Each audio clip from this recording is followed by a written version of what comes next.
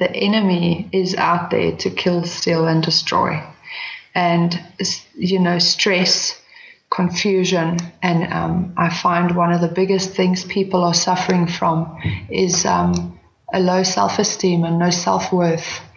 And that is, people are just living life every day in this chaotic, broken state. And whether they become addicts or not, the people are broken. People are too proud or too, I don't know what they are, but they don't want to do that surrender to God thing or to their higher power. People just want to operate in their own capacity. And it's just, I find it so sad. It's time for the Share Recovery Podcast, where we bring you amazing life-changing success stories from addicts and alcoholics all over the world who share their inspiring journey in recovery. And now, here's your host, O. Hey guys, O here, Share Podcast, hoping you and yours had a clean and sober Christmas. It is December 27th, Tuesday, 2 days after the Christmas holiday, and I'm hoping that for some of you that were struggling and having a tough time, managed to stay close to the Facebook group, stay close to your meetings, stay close to your tribe. New Year's is coming up, so make sure to surround yourself with recovery. It's such a slippery time for so many of us. Just wanted to give you guys a quick holiday shout out. Wish you lots of love and support from the Share Podcast, from my wife Marcella, from Krista Wojo, and from myself. Wishing you a very Merry Christmas and a safe and sober New Year. Now back to the show. Today we have Michelle Tourle joining us on the Share Podcast, and Michelle is the author of My Journey Through Darkness, a true life story of an ordinary young girl who records her journey as a drug addict. It is a roller coaster ride. So let's dive into Michelle's story. But first, just a quick reminder, guys, I really need some recordings here. I've only gotten a few, and I have thousands of listeners. So I need a few more of you guys to go to the website and record your message. That will be aired on the 100th episode. So once again, as we get closer to the 100th episode, I would like to invite our listeners to please go to the website and leave us a message on the right-hand corner of the webpage. If you go to www.thesharepodcast.com, on the right-hand side, you'll see a red button that says Leave a Voicemail. Click on that button, and a little box will pop up that says Start Recording. What I would love is to hear feedback from our listeners. The Share Podcast has so many listeners, and some of you have been here almost from the beginning. I'd love to know the impact that Share has had in your life. I'd like to know your favorite episodes or anything else you feel compelled to share about the show. And I'm going to air each one of those recordings on the 100th episode. I would love for all of you to be a part of it. So again, please go to the website, www.thesharepodcast.com. Remember to spell share, SHAIR. Click on the red button to your right where it says Leave a Message, and tell us the impact Share has had in your life, your favorite episode, or anything else you'd like to tell me, so we can air it on episode 100. But first, if you would like to know the best way to show your support for the Share Podcast, here are a few ways you can help. First, go to www.thesharepodcast.com, and there you can sign up for our free newsletter, which will let you know every time a new episode of the Share Podcast comes out. You can leave us a 5-star rating and review on iTunes or Stitcher Radio. If you would like to know other places that you can listen to the Share Podcast, you can listen to us on iTunes, SoundCloud, Stitcher Radio, iHeartRadio, and YouTube. If you would like to donate to the Share Podcast, you can do so via PayPal, or you can support us on Patreon. We have a thriving Facebook group that grows daily and has massive participation. Again, it's a private group, so if you would like to discuss recovery, share your experience, strength, and hope, help others, or lean on others for support, be sure to join the Facebook private group. And all of this information can be found on the website. So go to the website, and there you will find all the information that you need to help support the show. So now a quick message from our sponsors, and on to the show. Sober Nation is the largest online recovery community and treatment resource center. They provide treatment resources to those struggling with addiction, as well as to the family members who are caught in the crossfire. On top of that, Sober Nation is a huge community of good people who share their experience with each other. They have informative content, recovery and addiction news, as well as an entire clothing line which helps expand the culture of recovery. They can easily be found at www.sobernation.com. Sober Nation is putting recovery on the map. Hey, Michelle, thanks for joining us. Hey, thanks so much for having me. I'm excited to have you on the show today. How are you feeling? I'm feeling good. I'm feeling pretty chilled. It's Sunday evening, so yeah. Excellent. All the kids to sleep? Yes, they are. Thank goodness. Wonderful. That's good news. Yeah. All right, folks. Well, today we have Michelle Turle joining us on the Share podcast. Michelle is the author of My Journey Through Darkness, a true life story of an ordinary young girl who records her journey as a drug addict. Sounds fascinating. Yes, I suppose it's fascinating for some people. All right, wonderful. All right, well, let's dive right in. First of all, Michelle, take us through your daily routine and include recovery in there. Okay. At the moment, I work with my fiance, so we work from home, so we're pretty chilled. I'll get the kids to school, and then we work all morning. Then in the afternoons, it's kind of kids again, and we just go through the motions of a normal day, I suppose, for standard family. And my recovery routine is basically just spending time with God. I try to do it on a daily basis for at least half an hour to an hour, mostly in the evenings when I've got a bit of alone time. Spending time with God every day doesn't only mean, sitting down and reading the Bible and praying like religiously. It's become for me more like a really, truly personal relationship. So whenever I'm alone, like often when I'm driving, in fact, I kind of just chat, and I'm trying to always constantly be, it's become such a habit actually that I'm in continual conversation with him and, getting strength from him and just sharing my feelings on a continual basis. When I'm struggling with something, I'll just go and let it all out. And when I'm grateful for something, I also find I can't stop, just saying how thankful and full of gratitude I am. So yeah, that's really it for me. I remember too, especially early on in recovery for me, there was a lot of time that I spent talking to God either in my car or in the bathroom because those are the places where I was absolutely by myself. Yes, that's true. In the bath or other things, yes. Beautiful, beautiful. So how much clean time do you have and when is your anniversary date? I always used to say very proudly that my anniversary date was the 2nd of December, 2007. That was the last time I was at a big rave and I was pumped full of all kinds of pills and drugs and whatever you can think of. And the following day, I actually left my whole situation that I was in. I left my home, my boyfriend at the time, and I fled and I went to live back with my mom and dad. So for me, that was my anniversary date, but I did use again in the following 3 years after that. Just like got a gram with a buddy here and there, probably only about 5 times. I never took specific note of exactly when, because I felt I'd recovered. It was not a part of my life anymore, because it had been part of my every single day life. And so I'd say my anniversary date really begins somewhere in 2010, if I want to be honest now. Yeah, no, that yes. I would count it as, I would start with 2010. Yes. No, for sure. That's the last time I used any form of drug.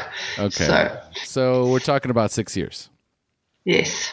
Okay, wonderful.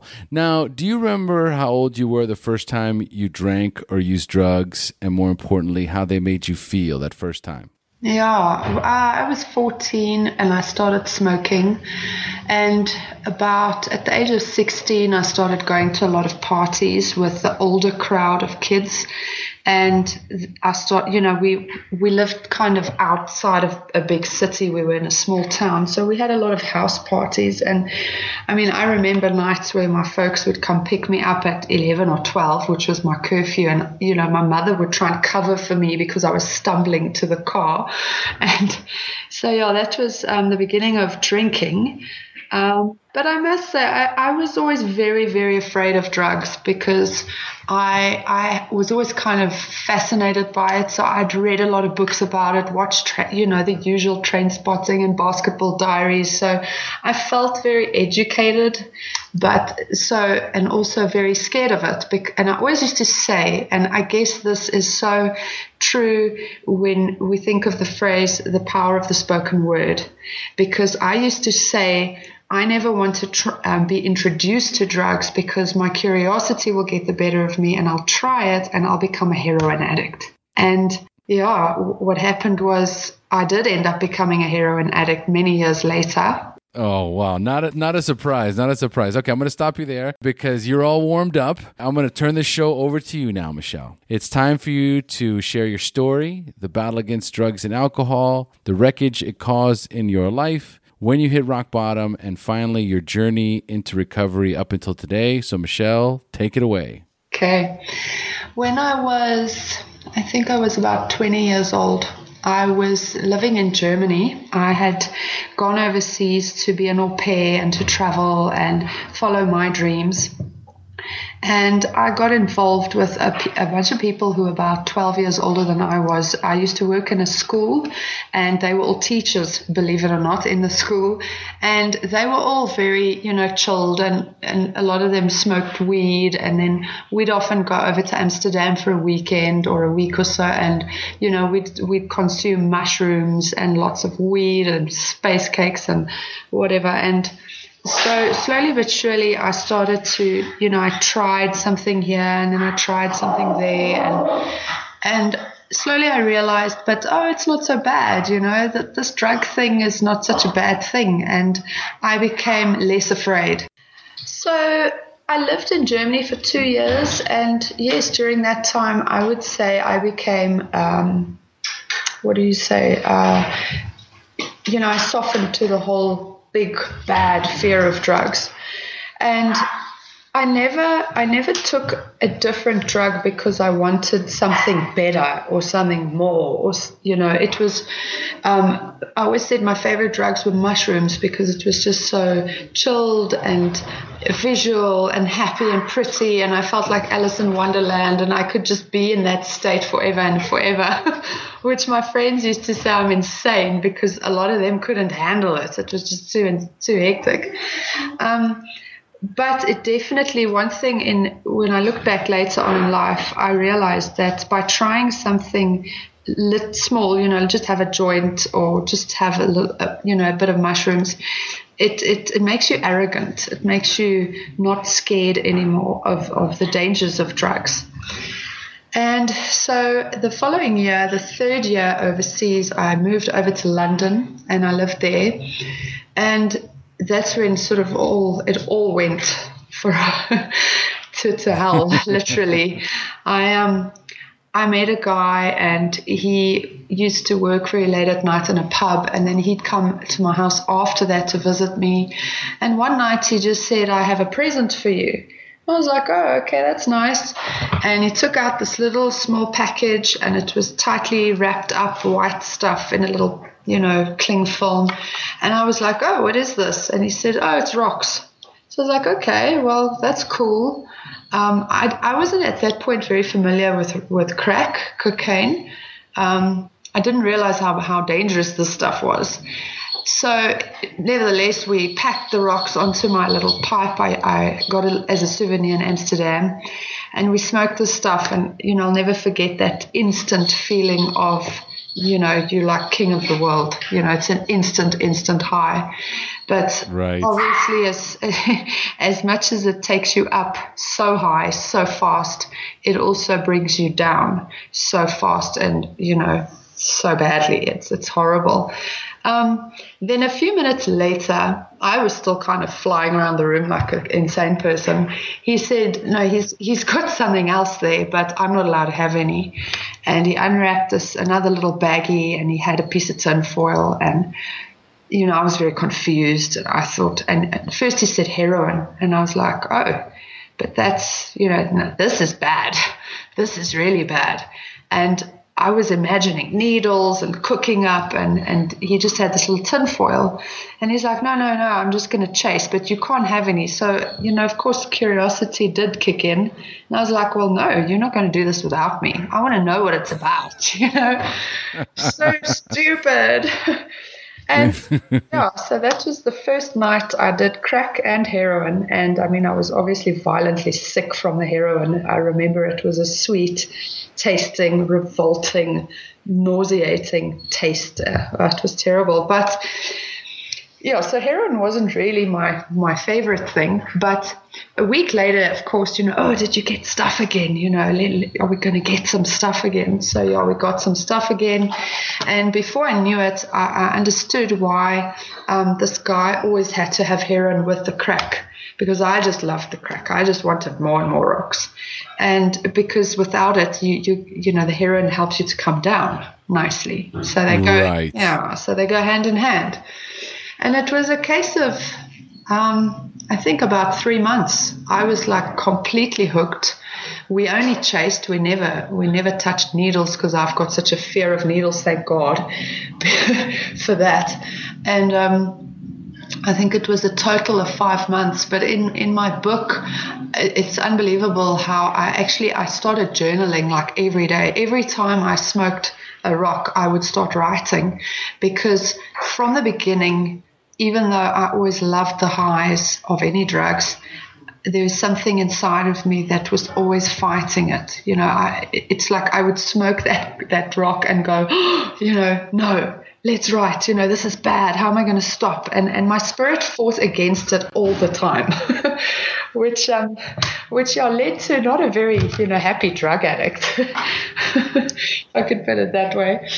And so, 5 months later, I eventually stumbled into the house of friends of mine from many years ago, because I'd obviously become very isolated, as you do. All I did was go to work, come home, smoke, everything, just go to work to earn money to pay for more drugs. And it was this horrible, vicious cycle. And it destroyed, obviously, our relationship, because it turns you into an absolute numb robot, a vicious animal, actually. I couldn't believe the change that I saw in my boyfriend. And, it was a very dark, awful time. We lived in a commune, but there was no communal area like a lounge. We just had this tiny single bedroom, which we lived in constantly. So it was always sort of clouded with these puffs of crack smoke. And it was revolting. And it was it stank, just the smell I think that's something that haunted me, when I got clean, that smell. I'd wake up from dreams of that sweet chemical smell. It's just so horrible. And then when I went to my friend's house, I walked up to their place one morning. It was the first time that the sun had come out in London after the winter, because that was also a very depressing thing for me to live through a winter in London. It's so dark and cold, and, being from Africa, it was just killed me. And so my boyfriend had gone out to some job. He went through jobs like, you go through, I don't know, bread or whatever. He just couldn't ever hold a job down. So I was supporting the both of us for the most part. So he was out that day, and I walked up to their house, and before long, I just came out with my whole story, and I said, guys, I've got a problem, and I need help, because I don't want to die. I don't want this thing to get the best of me. And this is not me, I remember standing, waiting for our dealers, and for some reason, they always have their spots to meet you in front of like schools. It was so strange. I always thought this was so weird. I'd stand on the street, on the sidewalk in the middle of winter, no makeup, because you just stop caring about anything. And with this hoodie on and shivering, and then your dealer does you in, and you pay him so much money, and it's like blood money, and then he gives you half of what you're supposed to get. And I remember looking at my reflection in the cars standing on the sidewalk, and looking at myself thinking, who are you? Who is this person? I don't know what's going on. I don't know who you are. So I went to these friends and I told them my story, and they both, the girl just shared with me how she battled with alcohol in her life as well. And then all of a sudden the guy, he just suddenly spoke up and he said, but what are you going to do? So I said, well, I have a plan. I'm going to go to a clinic and I'm going to get clean and I'm going to leave this boyfriend of mine because he's obviously not helping me. And he just looked at me and said, no ways, you have to go home. And I was like, what? Home? I haven't been home in 3 years, and I have a Belgian passport, so I'm planning on staying here for the rest of my life, and I was actually enrolled to study as well in England the following year. So that I threw away as well. But he, at that point, I was just so finished in my spirit. I knew I couldn't do anything in my own power anymore. So he helped me and he said, when you get your next salary, you come to me, we'll book you a one-way ticket and you are flying back home to mom and dad, because that is the only place where you're going to have love and get helped. So off I went. About 2 weeks down the line was the end of that month. I got my pay. I went back home. And only then did I come out to my mom and dad about my problem. And I'm just so thankful to God for them, because they are very open-minded. They're wonderful, wonderful parents. And my mom obviously started crying, and my dad just looked at me and he said, right, what do we do? What do we do to fix this? Do you have to go to a hospital? Do you need medicine? What do we do? And I just said, look, all I need is to just, rest and stay away from Nigerians. Very important, lock me in this house. So it took about 2 weeks. They were great. My mom, my dad said, okay, I can sleep with my mom in the bed, just so that I'm cool and feel safe. And she'd wake up with me at night when I had terrible cramps. And I was actually very, very lucky, because I saw how the boyfriend I had in London, because we obviously did try and come clean a few times. It never lasted more than 3 days, because once you hit the rattles from heroin withdrawal, it's like you just want to kill yourself. So, I saw how badly the sickness would get to him. So I was very lucky, because I got a bit of flu before I left London. So I was kind of recovering from flu, and I suppose I didn't really know what was now the heroin withdrawal or what was the flu, because I felt bad either way. So I actually feel grateful that I didn't have the extreme vomiting, the extreme diarrhea. I had a very painful backache and bad cramps in all my muscles, and obviously that depression, you've got to just get out of that. So 2 weeks down the line, I finally got up and decided to get on with life. And so my mom and dad live about 2 hours away from Joburg on a plot. It's like a farm next to a river. It's so beautiful, but it's in the middle of nowhere. So I was like, well, I'm not going to live here. I'm going to Joburg, bright lights and all of that. So very, very lucky again. I got a job very quickly at the same company which I worked for in London, because they're a global company. So I was sorted with a job. My dad helped me out with a car, and I went to stay with my aunt. So things were just falling into place. And another very important thing, part of my story, is that from when I was very young, I've believed in God, and I was born again when I was 10 years old or something. And I've always said, I want to do great work for God, and I want to really follow his purpose for my life. And somehow I just kept making really bad choices along the way. But here I was, and I was happy, and I was clean, and I felt healthy spiritually and physically. And I went to Joburg to start my life over. It was a matter of, I suppose, about 3 months. I'd finally moved in with a girl into a house share. So I was now getting more on my feet and more independent again. But I was very lonely. So what does Michelle do? She decides one night on a Saturday, she's going to go and pop in at her local, shall I call it like a rave club? It's a proper underground club in Joburg. Very, very, very famous place. I went there many years back before that time with a friend, and I was like, in shock. Wow, look at all these crazy people. So off I go as something stupid like 10 o'clock on a Saturday night. Walk in all by myself. 5 minutes, I'm organized with a pill, ecstasy. I've got friends, and I'm dancing the night away.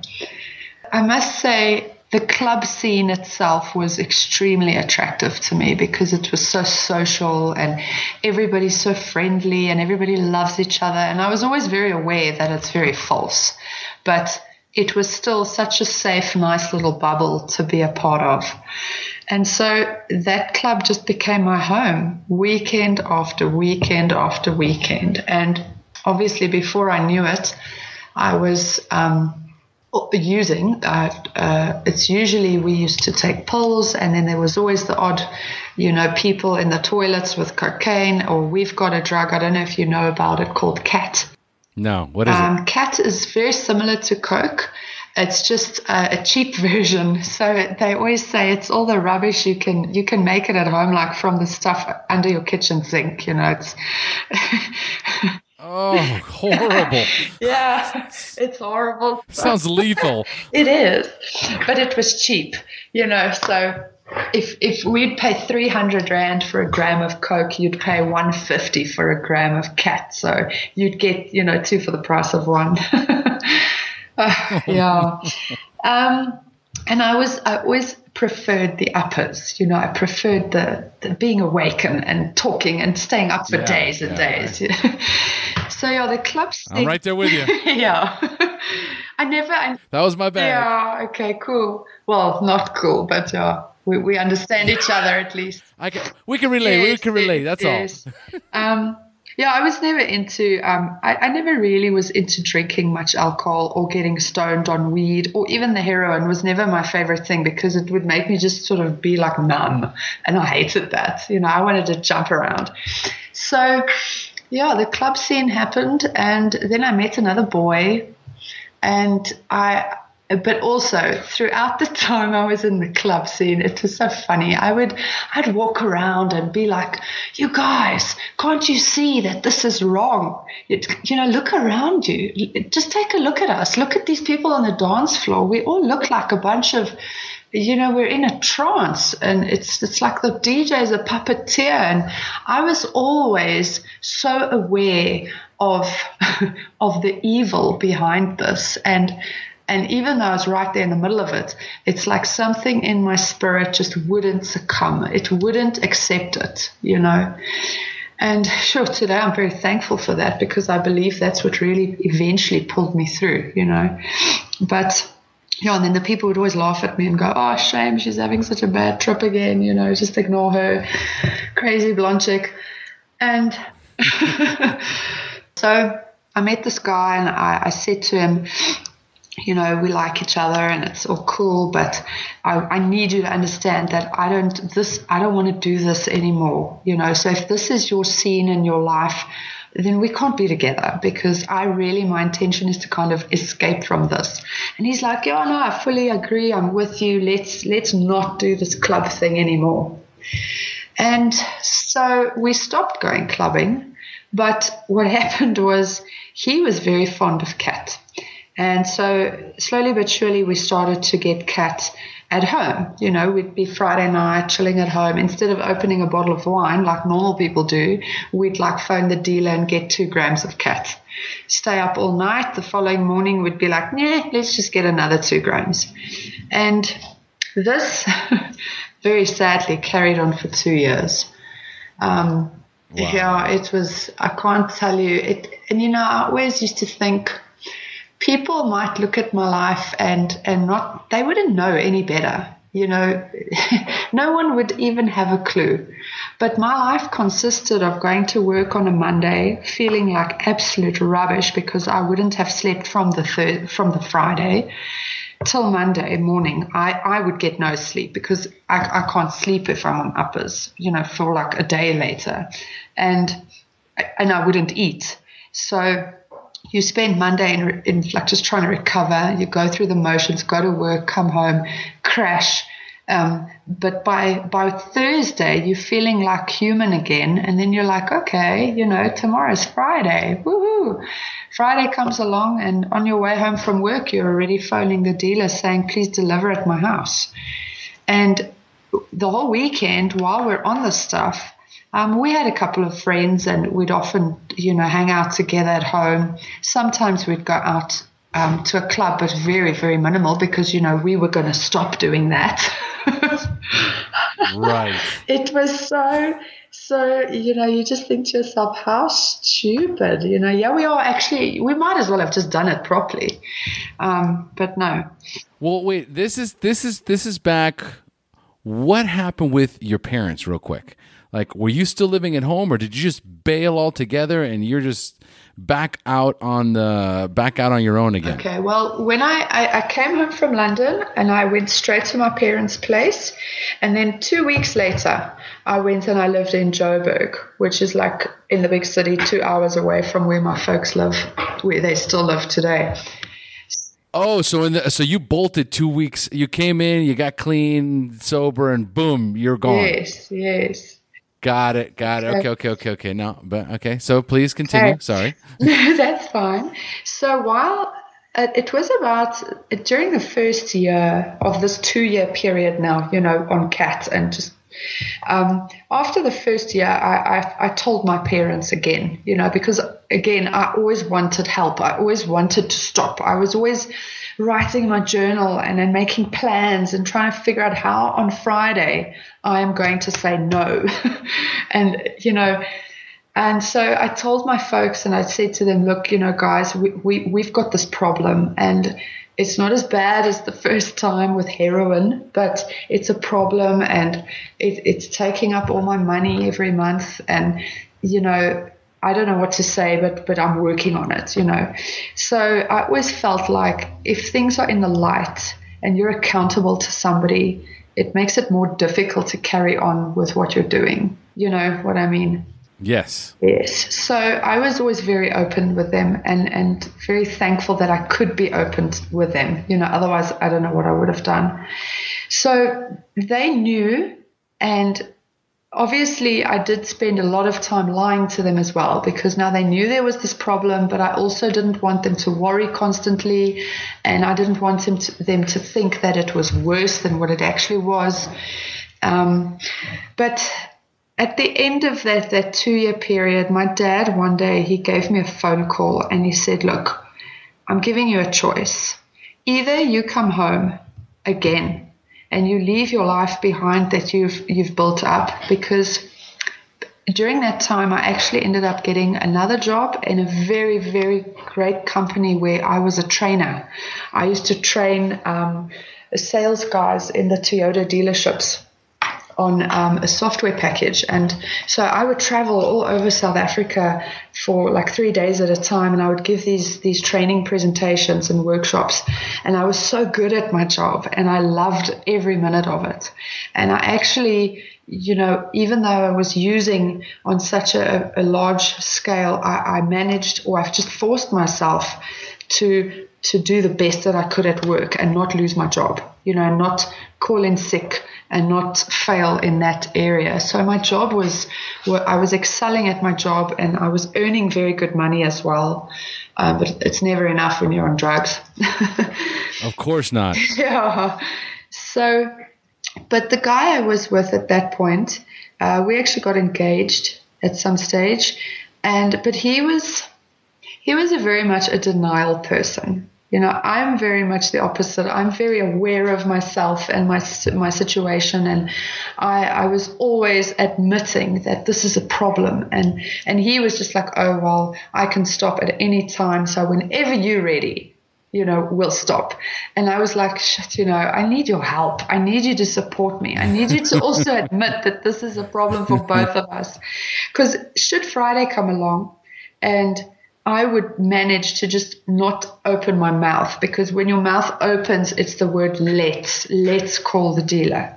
So I would manage to just keep quiet all night, and then he would say, oh, let's call the dealer. And I'd be like, hello, we're trying to quit. Don't do this. I can't say no. Once you've said it, then you've said it. Then I can't, then there's no more resistance,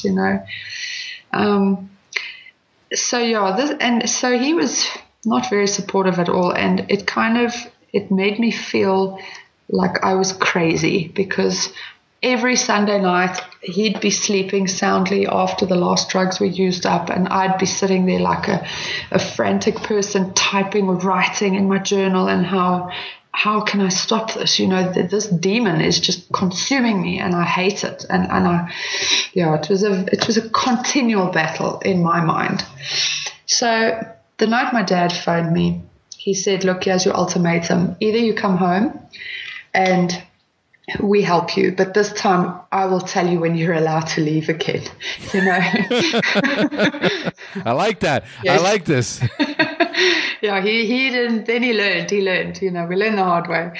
And yes. Or you carry on doing what you're doing, but then I cut you off financially. My folks would never say that they would disown me or cut me off from their lives, but he just said, look, when you need money for petrol, I can't give you money for petrol anymore, because I know that it's money for drugs. So then you guys are on your own. And at that point, I was kind of at the end of my rope. I was tired of my battle. I was tired of plans, and all these things were just amounted to nothing. Every Friday night we'd be in the same position, and every Sunday night I'd be sitting there crying my eyes out because of my pathetic, weak self again. And so condemnation was the ruler of the day. And I gave it some thought. And I went to my boyfriend, or my fiancé at the time, and I said, look, I have a plan. Why don't we work until the end of our year, get our bonuses, give our notice, and then we both go to the farm to my parents and we get clean. They'll support us, they'll feed us, they'll just be there for us to get healthy again, and then we start over. And he was in agreement, and this was about October when this phone call happened, and we made our decision. So we had a few months left, and obviously then you're like, okay, now it's just go, just now we don't care. Yeah, and it's months. Yeah. Like, it's not just like we're gonna stop after this weekend. No. It's like a couple of months of debauchery. Yes, and then it's just then I stopped caring. I stopped trying to fight it. And there was a day where I remember I landed at one of my training destinations on a Sunday afternoon, and in I think it was Bloemfontein, and I got there and I was on my own for the training workshop, and I just fell down. But now obviously it's Sunday afternoon, so you've got to understand, I've just flown a short flight on a plane with all these people around me, and I'm wired out of my brain. I'm so skinny, my eyes are sunken in, I'm like all jittery and shaky, and your mouth tastes, it's just I'll never forget that feeling of coming down. And I landed, and I got to my little bed and breakfast, and I fell on the bed, and I just said, Lord, now I'm done. I am now finished. I give up. Now it's over to you, kind of thing, And I just said, I'll do whatever it takes, but you've got to intervene, because I can't go on like this. And then on the 1st of December, the 1st of December was a big, huge rave. We have one 4 times a year here in South Africa. It's like at this big water park, and they've got all these cool international DJs that come, and I'd been to quite a few of them in the past. And my friend had bought us all a ticket for her birthday. She bought us tickets for her birthday because we were all so damn broke. And so the day before that, though, she had sent me these messages which were just so mean, and she was saying stuff like, "I'm so sick of having you you're such a weak friend," and it's just horrible messages. And I said to my fiance, I looked at him and I was so broken, and I'm like, we've been there for this girl for the duration of our friendship, and I've never judged her, and I've never been ugly to her, and here she is just throwing all this stuff at me, and I was just in such a weak place that I just couldn't stand it. And there we went the next day, and she acted like nothing happened. So we picked her up and off we went to this rave. And it was actually a very nice rave.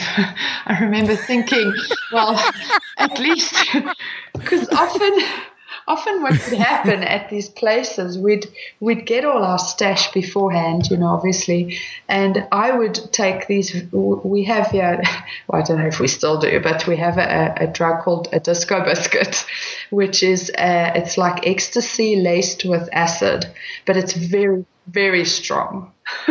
Yeah. No kidding. Yeah. It's like, and I used to, just like on a normal night out, I would take like maybe a quarter.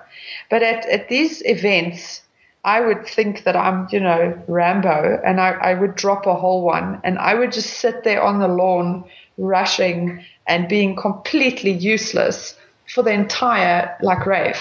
And I would be so frustrated and cross because it's like I missed the whole party. I felt fabulous, but I just sat there. So that used to be, that wasn't cool. But that night, that day, because it's a daytime outdoor water thing, very cool. And that day, I danced the whole day, and it was just so much fun. And all the people from the past were there. It was just like one of those great days.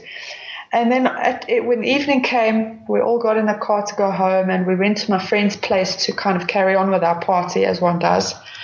And all of a sudden, she stood up and she started talking to me with this really strange, but also you have to know she started using crystal meth at that point for a while, and we never touched that stuff because to me that was like heroin class. You don't go there. And I could see how the stuff was just changing her into an absolute monster. But she just stood there that day, and now it was like the sun was coming up already, and she just said, "You're such a weak friend, and you call yourself a Christian, but look at you, you're a drug addict. How can you do that? You're such a hypocrite." And I stood there and I looked at my fiancé, and I waited for him to say something to defend me, to stand up for me, to say, "Let's go home," or something. And he just said nothing. And I think that's just what made me crack, So I just looked at him and said, "Come, we're going home." So off we went to our own house, and my brother was actually with us that day because he used to come up. He still stayed with my folks on the river. So every few months he'd come up and we'd do a big rave or something. He enjoyed those big events. And we went home, and I packed my bags, and I took my dog, and I phoned my dad, and I said, "Daddy, I'm coming home, and please phone my boss. Please tell her that I won't be coming back to work," because I was just too ashamed to make that call. And yeah, so I went home, and of course the fiance never ended up coming to the farm that was our plan. Right. Yeah, so we stayed together for about 2 more months when I finally realized, we were only something when we were on drugs. That's partially why I used to love getting a gram of something so that we could sit and chat to each other all night. Otherwise, we wouldn't. Which was a sad realization 2 years down the line, Yeah, so that's really the very, very basic, brief version of what happened. And then from there, I was now in this place. And obviously, after I came down the next day and sort of sanity settled back into my mind, I realized with such a shock that I had just left my whole life. And I could not go back. I knew I couldn't go back. But it was an absolutely traumatic feeling because you when you're on drugs, you always have this thought at the back of your mind of, just one more time, I'll do it later. I'll be mentally prepared for that day. And, just making that sudden decision and suddenly extracting myself from the situation was such a shock to my system. I just spent days crying, I was like, oh, it's my home and it's my fiance and my life, my job, how could I have just left it all? But I knew I had to have done that, because if I didn't, I would never have left. So the short of it is, I believe to this day that in a miraculous way, God intervened by just letting things play out the way they did to force me to make that choice. Because otherwise you don't, you just carry on and carry on and carry on and wait for something to happen. So then, the year that followed was obviously, like it is, I think, for any addict, it was very hard, because not only had I now not only didn't I have drugs around me anymore, but, I had to start my whole life from scratch again. This was now like the second time. And I was, I think, what was I at that point, 22, 23 years old or something. No, I was older. I was about 27. And so I got involved with our local church. I tried to just consume myself with godly things, and going to Bible school, going to cell home group meetings, going to ladies' prayer meeting. Every day of the week I had something that I could keep myself busy with. And I also spent just a lot of time in the Word and with God and rebuilding my strength again spiritually. And I was very blessed. A lady in my church she ran a nursery school, and she was tired of it. She was just kind of ready for something else in her life. And she offered for me to run the school. And it was very run down at that stage. So, it was just so great. I was given this project, like, here's a school, get more kids, earn yourself a little living, and, fix it up and make it nice. And so I did that for 2 years, I think. Yeah, it was about 2 years. But the school also never earned enough money for me to actually draw a salary. I was just kind of covering all the overheads. And still, the school was like a little house. So I could live there during the week, and then weekends I'd go to the river to my folks. And life was boring. I always think, oh my Lord, life is so boring. Compared to what I was used to, my life was a roller coaster before then. And then, that is kind of the end of my drug story. I went through a lot of stuff after that. I moved around quite a lot in my life as well. I tend to fall in love with men that are very bad for me, as you've probably realized. Yeah, there's a little bit of a pattern there. Yes, very much so. And I'm just so thankful now.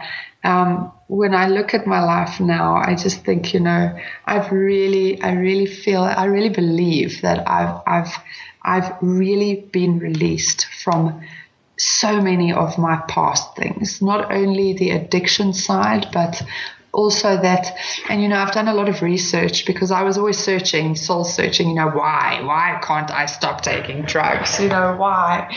What is wrong with me? And through a lot of my studies and research and that, I found that it usually stems from a need to be loved.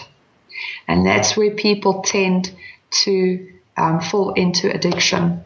And in my case, also to fall into unhealthy relationships, one after the next, because I hardly ever had a break in between my relationships. I just meet the next pretty boy and it would be like, oh, I'm so in love.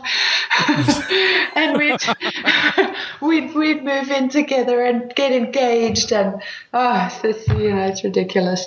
But I think I'm now 35, and the other day I read my book, because I've been thinking about changing it a little bit and adding onto it, because a lot happened after where it currently ends. And I read the story and I just thought, that one person can go around the same mountain so many times. It's just quite sad. But what struck me this time was how much grace God showed me in my life, because every time that I escaped a bad situation and I tried to, I started over and I got on my feet, and just before I made a big mistake again, God was there. He was always there. Whenever I got to that point where I got to my knees, He was there without fail. And that is just, it's invaluable. That's just something that it blows me away when I think about it, that you can make so many mistakes. You can make the same mistake 100 times. And every time, if you go to God and say, I'm so sorry, Lord, please forgive me, he does. Yeah, it's very powerful stuff.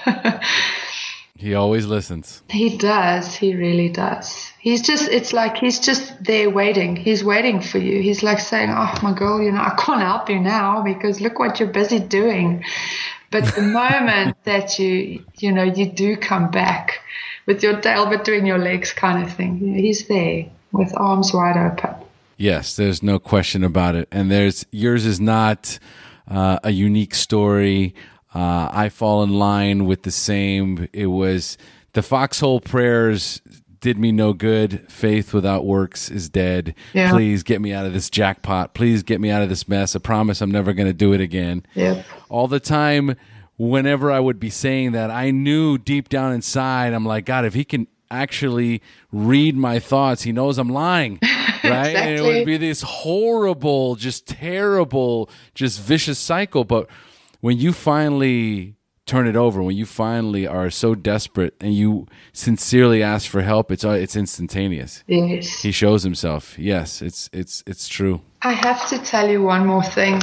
I can't believe I forgot this part, because this is kind of where it ends. For real. I spent a year kind of in recovery I always say my parents were my rehab, I actually wanted to go to rehab very desperately. I looked into it and I looked up rehabs, but they're so expensive and my folks are not financially very strong, so they couldn't afford to send me anywhere, and I was a drug addict, so I couldn't afford it myself.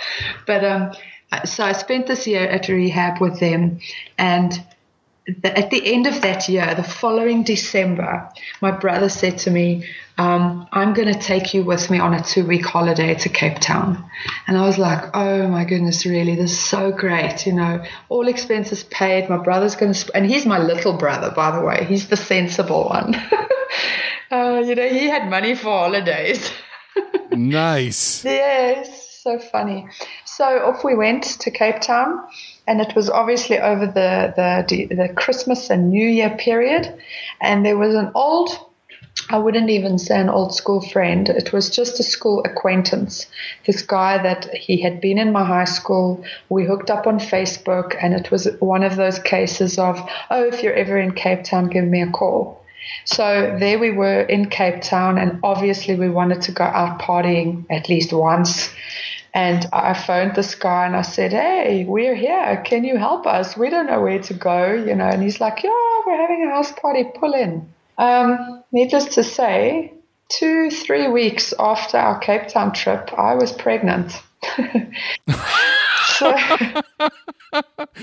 You do work fast. It's bad.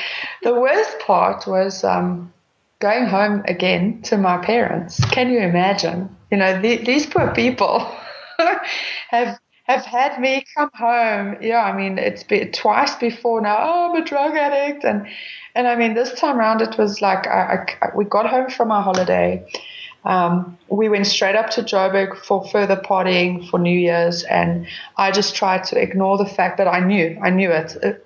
From the moment it happened, I knew I was in trouble. I kind of just had this feeling. I knew there was problems. And we came home, and the Monday that the school started and everything, because, in South Africa, we do it the other way around than you do. Like January is kind of the beginning of our year for school and everything. Yes, because it's the middle of summer. And So my nursery school, I got to this building and it was the lawn was overgrown. It looked like a field and there were so few kids who had come. So I was like, oh my goodness, I'm never going to even be able to pay the rent in this place. And there's this other problem at the back of my mind, that I'm going to have to deal with. And I phoned a girlfriend of mine and I said, just please come and be with me because I can't deal with this day.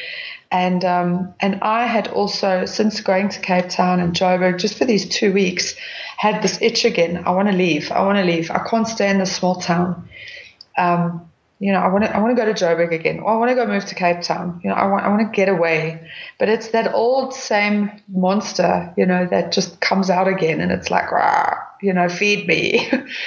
And so this friend came to my house and we went to the pharmacy and bought a pregnancy test. And she, I gave it to her to look at. I'm like, you better look at it because I can't deal with this. And she just looked at me and said, my friend, you're going to be a mother. And of course, my whole world fell apart in that moment. And we went to my pastor's house because this whole year was, my year of recovery. And they'd been counseling me as well and walking this road with me. And now I've got to go and tell them this. And so I went and I spoke to the pastor, to Sean, and we chatted. And then a few minutes later, his wife came out into the lounge and she just smiled and she looked at me and she says, oh, new life. And I looked at her with absolute disbelief. I'm like, are you insane? What do you mean? This is the end of my life. And so anyhow, I drove back because my folks stay on the river. It's like I said, kind of a farm. And then about 20 minutes away is like the little town. That's where I live now as well, actually. So I drove the little trip down to the river to my folks. And on the way there, I cried and I said, Lord, please take this away from me. I promise I will never be naughty again. Have you ever? No. But those were really, really my words. I remember it like it was yesterday. And I said, I will never be naughty again. I will never take drugs again. I will never, just sleep randomly with men again. I'm so sorry for all my sinful self, I am now, this is it. This is my wake-up call, but please take this away. And it was as if his voice was so loud and clear. And he just said, my girl, I know you mean what you say. I know you want to mean what you say, but you can't. So this is not a curse. This is a blessing. This is my gift to you, a baby, And I don't believe God makes us pregnant. That was all me. But I definitely saw the scripture about, God turns all things for the good to those who love him and who are called according to his purpose. And I felt that he had said to me in that moment, I will turn this for the good.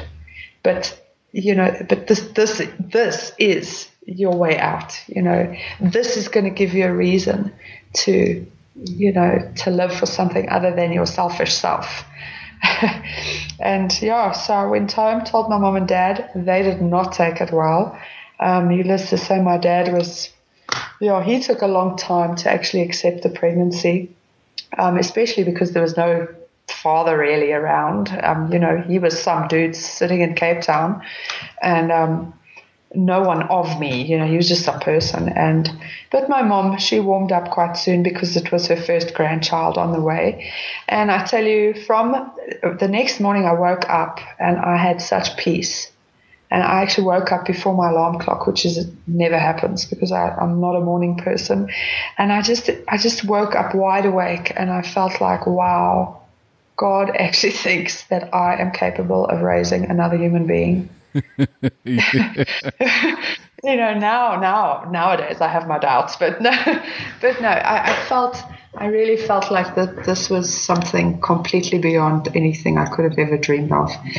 And from there, I have just experienced so many blessings. People blessed me with things for the baby, and Yeah, I had a beautiful pregnancy. I loved being pregnant. I never had sickness or pain or discomfort, and so yeah, she was just really the best thing that could have happened to me. Wow, how old is she now? She's 7 now. Okay, so this is all. So when we talk about where your journey began and when you completely gave up drugs 6 years ago, is all around the time when your daughter was about to be born. Yes. Okay. And so when did the book come into play? Well, as soon as I came back from London, in fact, and that was like actually the shortest period of my whole period of addiction. I came home, and during that short 2-week recovery with my parents, I was like, wow, I have this journal filled with, stories and experiences and emotions. And I believe I'm going to use this someday to help others and give hope to others. And I started to copy my journal onto the computer. And I only finished the book while I was in Durban, which I mentioned just now. It was probably during my second year of marriage, yes. It was just before we divorced. In 2012, I think it was, I finally finished the book because I'd worked on it on and off. I copied all my journal entries, and then from there I wrote the body of the story to just, give it to make sense, a timeline and where I was and where I went to and so on. But there would be a lot of times where I would sort of lose interest, and what happened often was I would lose my book. It would be on my computer, and I'd work on it for 3 months, and then suddenly my computer would crash, and all the work I'd done would be lost. And then I'd have to go and start from scratch with, a couple of printed pages that I had. And so it was quite a battle to get this book finished at the end of the day.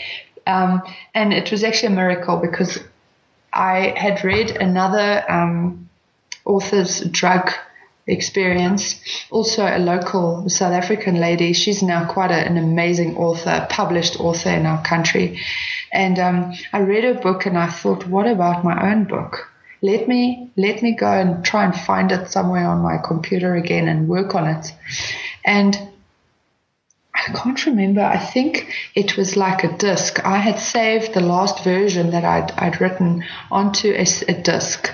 And this disc was like either it had broken or it didn't work anymore. But I put it in my laptop that one night, and there it was. It was all there and it worked. And I remember very clearly just giving up on the whole idea entirely about a year, I don't know, maybe 6 months before that night, thinking this book is not meant to be written because here's the last work I did again and it's gone. I can't retrieve it. And that night it was all there, and I sat through the night for a few days and I just finished it and I uploaded it to Amazon's website. Wow, that's impressive. Yeah. We all have what I call Hollywood blockbuster stories. Yes. We've been through so much. Just listening to you tell your story, I know there's so much more. And just in the hour that you tell your story, there's so much in there that we can all relate to, especially the part for me that I remember. More importantly, when I was out there using, I knew I was doing something wrong. Yes. I knew that I needed to stop, and I could not.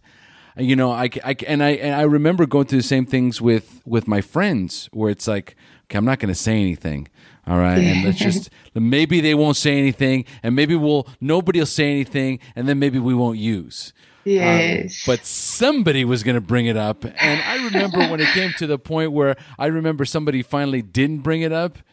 And so it was, nobody's bringing it up. I guess I'm going to have to bring it up. And that's when I realized this thing is done. I'm over. I can't. It's obvious to me that I cannot stop. Yes, you are not in control anymore. That I like to call it a demon. That demon inside is just it overrules you. It's so powerful. It takes over, and it's so diabolical. It talks to you in your own voice. Yes. And there's this whole huge dichotomy between I'm doing something wrong, but I can't stop, and I'm going to be done tomorrow. And especially the part about when you knew you were going to be, okay, well, in a couple of months, it's going to be all over. And I'm thinking, wow, a couple of months? It's a miracle you're still alive. Because you're going to hit it so hard. You're going to hit it so hard, because it's like, well, this is the last time we're using, so we got to do it right. And it's just, there's so many parallels. I remember those moments. I remember the thought process. I remember the deals I made with myself. I remember the deals I made with others. I remember the conversations in my head. Yeah, but you see, I know exactly what you mean, and that's why I felt I should put my journal into a form of a book, because I've read so many books and I've watched so many movies about drug addiction, and they're somehow very glamorized. I somehow always think at some point of that movie, wow, that's cool, and I wanted my story to be extremely authentic. I wanted my journal parts have got absolutely no editing. So I've written poems, I've written dialogues, I've written just a bunch of, like where you just vomit stuff onto the page, from your brain, where it's just all chaos, and I wanted it to be so that other people can read it and really relate. I'm not telling you a story I made up because I'm creative. I'm telling you, I'm sharing my actual emotions and thoughts and feelings with you. And ultimately, obviously, the purpose of the book is to give people hope that there is a way out. Because I went through many years not thinking there is a way out. And that's, I think, the most terrifying thing to be in when you're an addict. Absolutely. No question about it. Wow. All right, Michelle. Amazing story you have there. We're gonna start winding down, though. We're gonna start winding down. So what I like to do is I like to close up for the newcomer. So I'm going to ask you a few questions in reference to your early recovery, and I want you to respond with insightful answers you can share with our newcomers. Are you ready? Yes. What is the best suggestion you have ever received? Well, it seems, at the time, I must say, it seemed very abstract, but it was actually the best suggestion I ever received, and it was when I was in London. Also, feeling like there's just no hope, no solution, nobody can help me. I went to see a drug worker from the Hillsong Church, actually, or counselor, and she listened to me and we spoke, and I was kind of so expectant to have some kind of answer. And all she did was say to me, I want you to go home and I want you to go and sit before God and get into His Word again and find out who you are in Him. And I was like, well, that sucks. I thought you were going to help me. That's not a solution. But later on, I understood what that meant. And even now in my life, I've been through other things in the last few years, which are totally not drug related, but also very big battles. And every time I realize, when I get quiet and I go sit at God's feet again, I realize that I lost that thing of who I am in Him. I'm not seeing myself through His eyes. I am seeing myself through the enemy's eyes. So I am weak. I am pathetic. I am useless. And it's those lies that make us unable to fight any battle. And that's where the enemy wants to keep us. So for me, the best advice I ever had was go and find out and go look for it, who you are in God. Beautiful. I love it. Well, tell us about that moment, that aha moment or spiritual awakening that you had when you finally accepted that you were completely powerless over drugs and alcohol, but for the first time had developed a hope that you could recover. I think it was definitely that day when I was in that little bed and breakfast all by myself, where I actually forgot to mention earlier that I also had a chat to my dad on the phone, that as I arrived and I unpacked, he phoned me He always phoned me, out of concern and worry, but we're like friends. So we had a chat, and he just, again, and I'm only remembering this right now as I speak, he also said to me, you must remember that you are joint heir with Jesus to God, a joint heir of God with Jesus. That's the power you have. That's the level where you are, and you must remember that. And just after that conversation is when I just kind of fell down on the bed and said, Lord, now it's you. I am unable.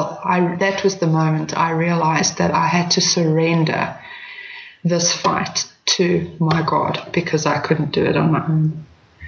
It's so powerful. It's so, and this is something, I think that's the thing I love the most about your story, and what I think many of our listeners will resonate with. And I've had a few interviews where there was such a heavy emphasis on a higher power, on God. Yes. And it's just that need, that absolute need to completely surrender yourself to a power greater than you are. That absolutely, positively, you cannot contribute one moment, 1 ounce of energy towards your own recovery or your own survival. And every decision that you have made and will continue to make is a bad one. And so at this moment right here, right now, I'm turning my life completely over to you. And that is got to be, when you can get to that moment, the most liberating and freeing experience of your life. Definitely. I went through it again, and I think it's a continual thing that one has to do, because we are in our flesh. So we will always try to manage ourselves and our lives in our own ability. And it's a continual daily thing to say, I submit and surrender my flesh, my soul, my emotions, my thoughts to you, because that is just the better option. It is just the better option, because the more and the longer you go down this road of doing things in your own capacity, eventually you hit a brick wall, and it's disaster.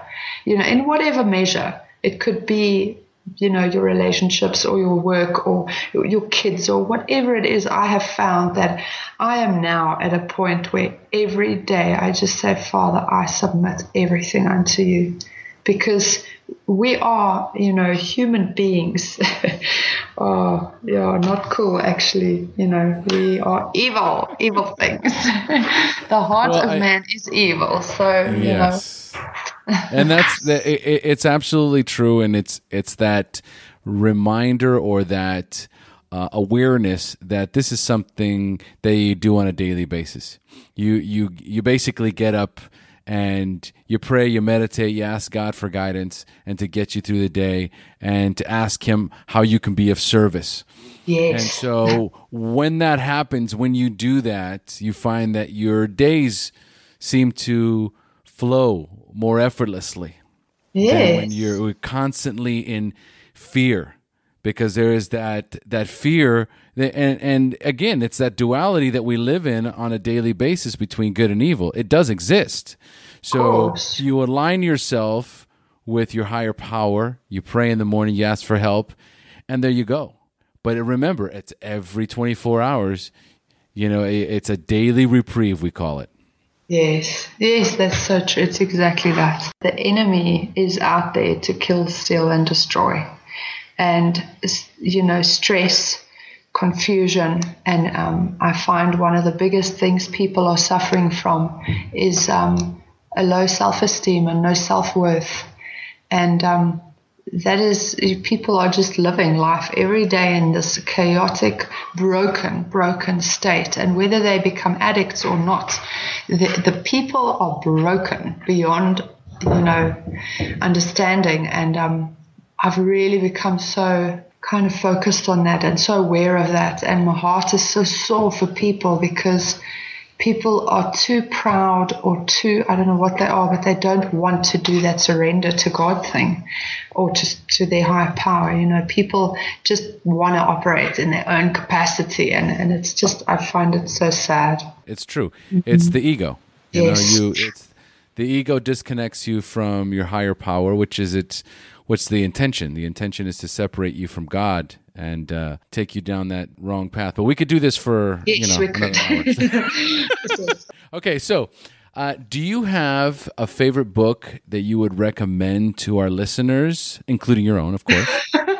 I was actually thinking about that question before, and I actually didn't even think about my own book. I just thought, now, hey, my own book, that is my favorite. No, I'm joking. I do think my own book is very inspiring, but I've read, I spoke about her earlier. The author's name is Melinda Ferguson, and she's a South African woman, and she has got one heck of a story.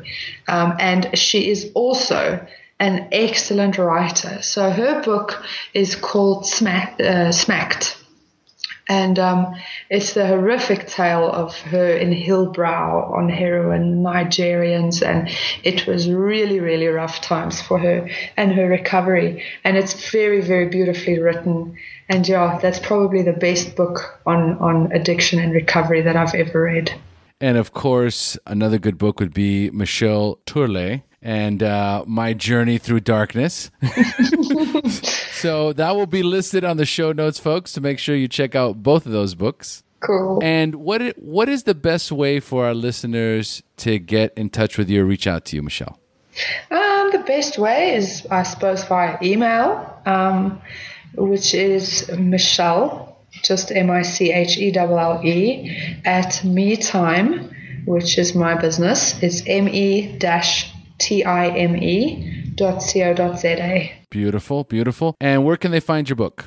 Okay, my book is available on Amazon's Kindle ebook store. So if you just go into the Kindle store, you type in Michelle and my interesting surname, and there's no other books out there with that name on, you'll find my book immediately. Pronounce your last name for us, because I'm sure I'm butchering it. No, you're doing pretty well. It's Turla. Beautiful. So, if you could give our listeners only one suggestion, what would it be? Sure. One suggestion: never give up. I guess having a fighting spirit is extremely important, and I know I have to give one suggestion, but it goes hand in hand. What we've been saying all along is surrendering. Surrendering is key for me, and I really say that with regards to not only my recovery from addiction, but in terms of coping with everyday life. Surrender to God. Absolutely beautiful. What a wonderful way to close here. Fabulous suggestions, Michelle. Thank you so much for joining us. Thanks so much for having me. It's been such a privilege. Thank you, O. Absolutely. All right, folks, we've now reached the end of our show. Thanks for joining us. And as we say here in Costa Rica, pura vida. Pura vida. Thank you for joining us on the Share Recovery Podcast. To check out the show notes page on this interview, or to thank our guests for sharing their story, go to www.thesharepodcast.com. While you're on the website, don't forget to sign up for our free newsletter to stay up to date on the latest news, podcasts, and interviews. Want to be one of our guests and share your story? Then go to our website and click on the Share Your Story button. We share our inspiring recovery stories every Tuesday, so subscribe to our show on iTunes or Stitcher Radio to get your free weekly download. We'll see you then. The opinions shared on this show reflect those of the individual speaker and not of any 12-Step Fellowship as a whole. And though we discuss 12-Step recovery and the impact it had in our lives, we do not promote or endorse any 12-Step Anonymous program.